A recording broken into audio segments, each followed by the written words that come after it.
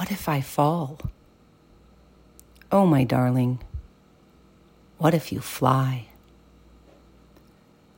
When we are afraid of change, it is common to think of the what ifs, to only explore the scary what ifs.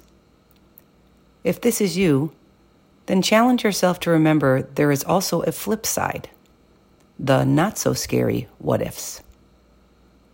What if I excel? What if it's one of the best experiences of my life? What if it allows me to grow in the most beautiful way?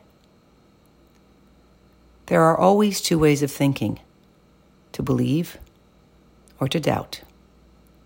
If you are a doubter, it's time to rethink your thinking.